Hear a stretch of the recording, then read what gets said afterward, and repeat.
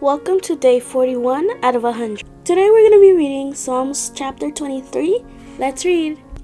The Lord is my shepherd. I have what I need.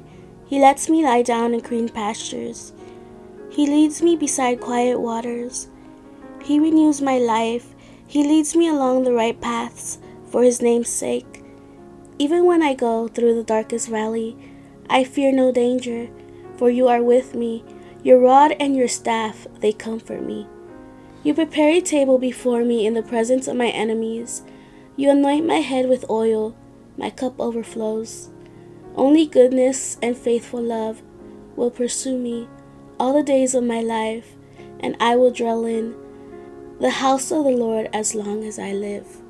Thank you for joining me today. See you tomorrow for day 42. Have a good day. Bye.